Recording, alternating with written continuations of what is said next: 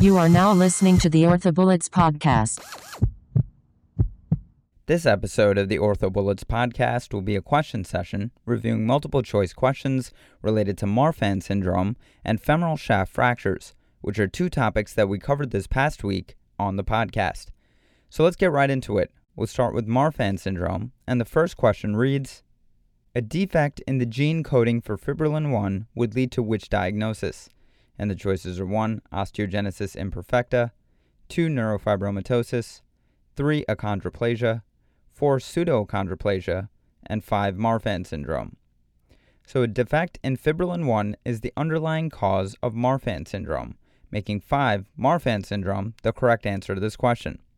To quickly review, Marfan syndrome is a genetic disorder of connective tissue typically caused by a mutation in the gene coding for the fibrillin 1 protein. Affected patients are typically very tall, with long limbs and thin fingers and toes. Marfan syndrome patients have many common features including ectopic lens, aortic root dilatation, scoliosis, protrusio acetabuli, and ligamentous laxity. Shirley et al. Present a review of Marfan syndrome with emphasis on the musculoskeletal manifestations including ligamentous laxity, protrusio acetabuli, and scoliosis.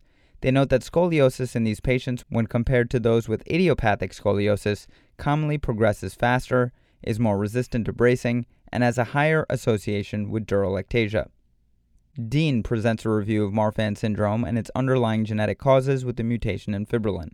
They state that diagnosis can be made using the Ghent nosology, which can diagnose or rule out the condition in 86% of patients. They caution using these criteria in young children as some features of Marfan syndrome may not present until later ages. To quickly go over the incorrect answers, answer 1 is incorrect as osteogenesis imperfecta is caused by a defect in the COL1A1 or COL1A2 genes, which code for type 1 collagen. Answer 2 is incorrect as neurofibromatosis is caused by a defect in the NF1 gene, which codes for the neurofibromin protein. Answer 3 is incorrect as achondroplasia is caused by a mutation in fibroblast growth factor receptor 3. And answer 4 is incorrect as pseudoachondroplasia is caused by a defect in the cartilage oligomeric matrix protein, or COMP.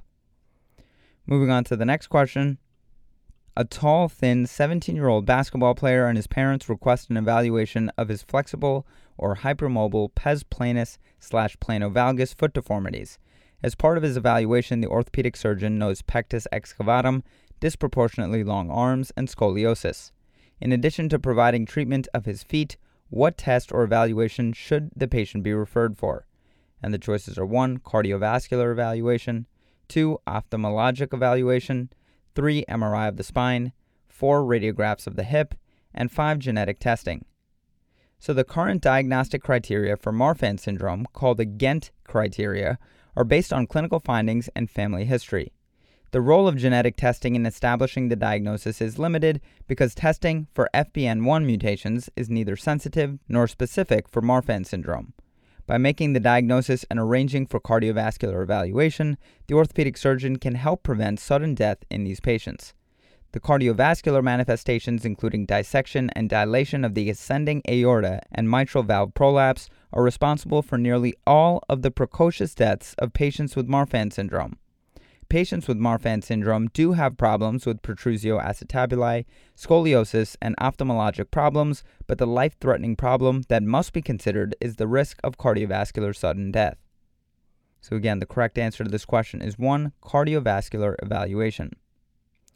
Moving on to the next question. Which of the following conditions routinely requires early surgical intervention in patients with Marfan syndrome? And the choices are 1. Kyphosis, 2. Ankle instability, 3. Protrusio acetabula, 4. Progressive scoliosis, and 5. Pseudoarthrosis of the tibia. So Marfan syndrome is a challenging disease for the orthopedic surgeon.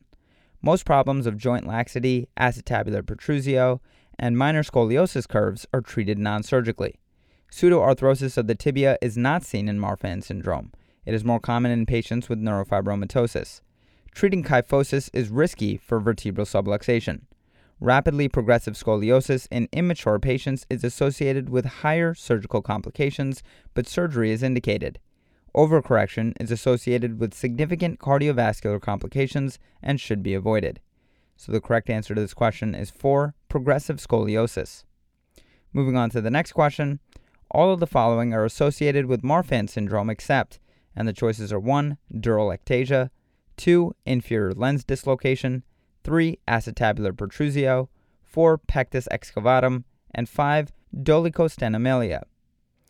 So all of the conditions that were listed except for inferior lens dislocation are associated with Marfan syndrome.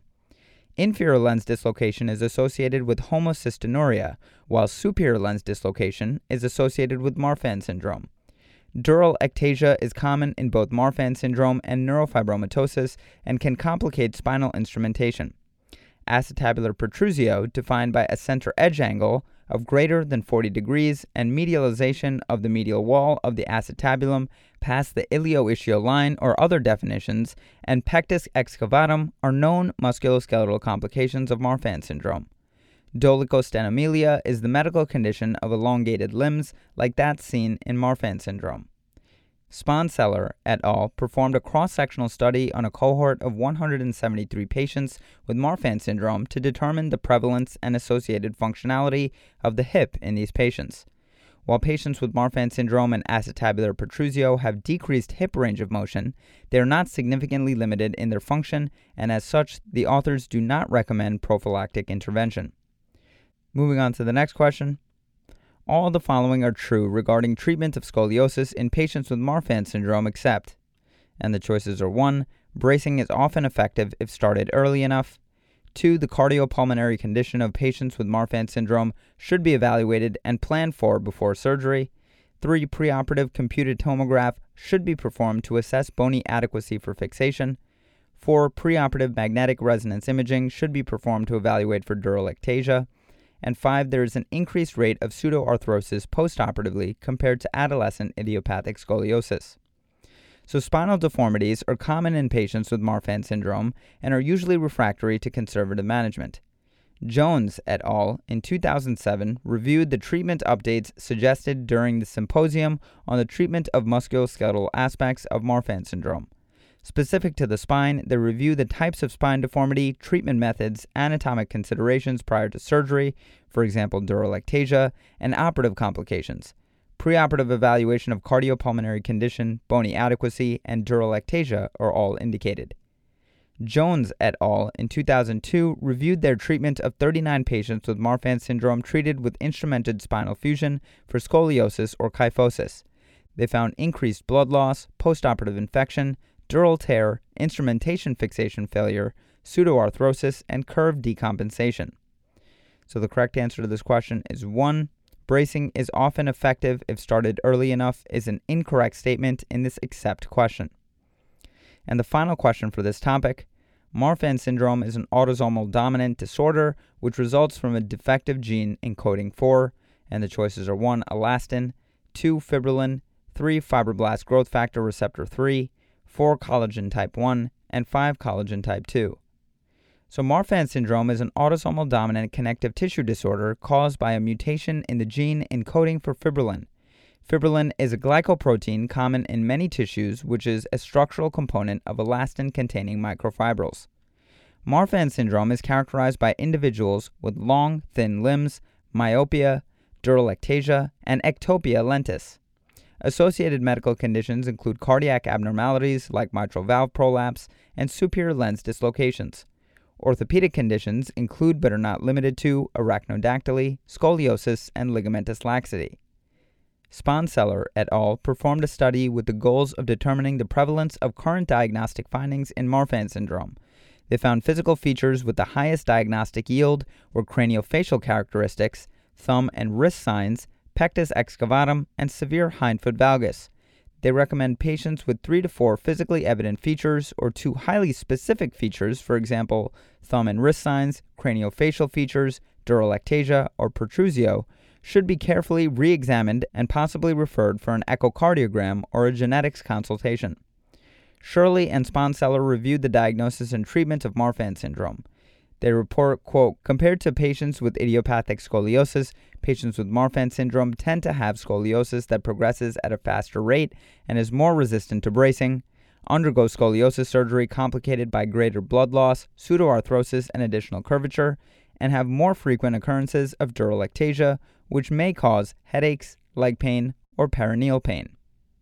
And moving on to the final topic for this review session of femoral shaft fractures, the first question reads, a 37-year-old man fell from 24 feet and sustained a subarachnoid hemorrhage and closed femoral shaft fracture. What is most likely to lead to an adverse outcome? And the choices are 1. Intraoperative hypotension, 2. Temporizing external fixation, 3. Elevated cerebral perfusion pressure, 4. Immediate reamed intramedullary nailing, and 5. Skeletal traction with intramedullary nailing in 72 hours. So in patients with femoral fractures and associated closed head injuries, there have been conflicting studies regarding timing of fracture care and eventual neurologic outcome. It is known that an episode of hypotension and elevated intracranial pressure will lower the cerebral perfusion pressure, which is known to be detrimental to the neurologic outcome. Intraoperative hypoxia may also worsen the neurologic outcome, and increased fluid administration may elevate the intracranial pressure. If early fracture fixation is necessary, the intracranial pressure should be monitored and the cerebral perfusion pressure maintained during the procedure. Immediate reamed intramedullary nailing is appropriate if the patient is hemodynamically stable and the cerebral perfusion pressure is maintained. If not, external fixation would be appropriate treatment. Temporary skeletal traction may be appropriate if the intracranial pressure is labile and precludes the patient from going to the operating room. So the correct answer to this question is 1. Intraoperative hypotension. Moving on to the next question. A starting point entry portal that is too lateral on a trochanteric femoral nail will result in what deforming force? And the choices are 1. Varus, 2. Valgus, 3. Flexion, 4. Extension, and 5. Excessive hoop stress. So the trochanteric entry portal for femoral nail insertion is increasingly being used by orthopedic surgeons both for cephalomedullary implants and standard femoral nailing. In contradistinction to the piriformis fossa, the tip of the trochanter is not collinear to the diaphyseal isthmus, and an errant start can lead to the introduction of malalignment and or iatrogenic comminution at the fracture site. The desired starting point should be at the tip or slightly medial to the tip of the greater trochanter to avoid varus malalignment and blowout of the lateral wall. So the correct answer to this question is 1. Varus. Moving on to the next question. A 41-year-old man is involved in a high-speed motor vehicle crash and sustains a closed femoral midshaft fracture and a unilateral pulmonary contusion with a hemothorax requiring placement of a chest tube. He has an initial blood pressure of 90/50 millimeters of mercury. After receiving 2 liters of crystalloid, he has a blood pressure of 115/70 and a heart rate of 90 beats per minute. He has normal mentation and does not require ventilator support. An arterial blood gas reveals that his delta base is -2 millimoles per liter. What is the most appropriate treatment for his femoral fracture? And the choices are 1. Skeletal traction, 2. Temporizing external fixation, 3. Reamed intramedullary nailing, 4. Unreamed intramedullary nailing, and 5. Open reduction and internal fixation. So the patient responded to crystalloid resuscitation and hemodynamic parameters, and the base deficit indicates that he is adequately resuscitated for definitive fracture care. In a resuscitated patient, a reamed nail is not detrimental in the setting of a pulmonary injury and is favorable for fracture union. An unreamed nail has a higher non-union rate than a reamed nail for femoral fractures. In a skeletally mature patient with a midshaft fracture, an intramedullary nail is preferred to open reduction and internal fixation. In an adult patient, skeletal traction should be considered only as a temporary treatment prior to surgical fixation of the femoral fracture. So the correct answer to this question is 3. Reamed intramedullary nailing. Moving on to the next question. A 45-year-old man sustained bilateral femur fractures in a motorcycle accident. On admission to the emergency department, the patient is unconscious with a heart rate of 120 beats per minute and a systolic blood pressure of 80 millimeters of mercury. A chest radiograph reveals bilateral pulmonary contusions. After resuscitation with 2 liters of crystalloid, the patient's heart rate is 115 beats per minute, the systolic blood pressure is 90 millimeters of mercury, and the patient's base deficit is -10 millimoles per liter. What is the most appropriate treatment for the femoral fracture at this point? And the choices are 1. External fixation, 2. Percutaneous pinning, 3. Reamed antegrade intramedullary nailing, 4 reamed retrograde intramedullary nailing, and 5 unreamed antegrade intramedullary nailing. So the patient is in shock, has pulmonary contusions, and needs further resuscitation. Damage control orthopedics, i.e. external fixation of the femoral fracture, is rapid, safe, and assists in patient resuscitation. Although the patient may ultimately undergo definitive treatment with reamed intramedullary nailing or percutaneous plating, to do so at this time would not further assist resuscitation and may increase pulmonary dysfunction. Unreamed intramedullary nailing is not indicated in this patient. So the correct answer to this question is 1, external fixation. Moving on to the next question. A patient who underwent intramedullary nailing of a femur fracture 2 weeks ago now reports groin pain. What is the next most appropriate step in management? And the choices are 1, obtain a radiograph of the hip, 2, obtain radiographs of the lumbar spine, 3, obtain an MRI scan of the lumbar spine, 4, review the radiographic report from the time of injury, and 5, reassure the patient that the pain will improve and order physical therapy. So whereas ipsilateral fractures of the femoral neck and shaft are uncommon, it is critical to recognize a femoral neck fracture which may occur in conjunction with the femoral shaft fracture. The combined injury is seen in 2% to 9% of femoral shaft fractures and may initially be missed in as many as 1/3 of the cases. Preoperative examination of a thin-cut CT scan and dedicated AP internal rotation views of the femoral neck can help identify this injury. In addition, the intraoperative AP and lateral hip fluoroscopic view should be examined and a dedicated radiograph of the hip obtained at the conclusion of the surgery.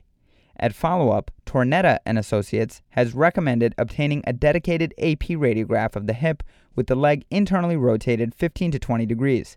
Because the femoral neck is anteverted, 15 to 20 degrees of internal rotation of the hip offers the best view of the femoral neck. Whereas associated lumbar spine pathology may cause groin pain, the presence of a missed femoral neck fracture must first be ruled out prior to investigating other sources of pain. So the correct answer to this question is 1, obtain a radiograph of the hip. Moving on to the next question. A 20-year-old unrestrained driver sustained a midshaft femur fracture in a high-speed motor vehicle accident. The femoral neck was evaluated with a CT scan with 2 mm cuts through the hip. No fracture was identified. What additional studies, if any, should be performed to minimize the risk of having an undiagnosed femoral neck fracture? And the choices are 1, postoperative MRI scan, 2, postoperative bone scan, 3, preoperative AP pelvic radiograph, 4, no additional imaging studies are needed, and 5, intraoperative fluoroscopic images of the femoral neck. So non-displaced femoral neck fractures may occur concurrently with high-energy injuries of the femur. Preferably, these are identified prior to or during surgery so that the fracture can be stabilized to prevent displacement and minimize the risk of osteonecrosis. However, the diagnosis of these injuries can be difficult. Tornetta and Associates reported on standardized protocols that involve preoperative radiographs and CT scans with fine cuts through the femoral head. This protocol improved the detection of femoral neck fractures compared with situations with no set protocol. Of the 16 fractures detected, 13 were identified preoperatively. Of the 3 fractures that were missed by the screening, 1 was iatrogenic, 1 was detected at the time of surgery with intraoperative internal/external views of the femoral neck, and 1 had a late displacement. The overall rate of non-displaced femoral neck fractures in this study was 7.5%, of which 91% were treated at the time of initial surgery, having been identified on preoperative and/or intraoperative radiographs. Care must be taken not to neglect careful scrutiny of the femoral neck at the time of surgery, even if preoperative imaging studies do not detect a fracture.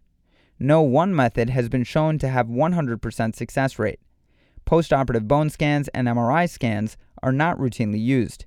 So the correct answer to this question is 5, intraoperative fluoroscopic images of the femoral neck. Moving on to the next question. What is the proper location for a trochanteric nail starting point? And the choices are 1, at the tip of the greater trochanter, 2, just medial to the tip of the trochanter, 3, just lateral to the tip of the trochanter, 4, dependent on the position and obliquity of the fracture, and 5, dependent on the relative position of the trochanter to the axis of the femoral shaft.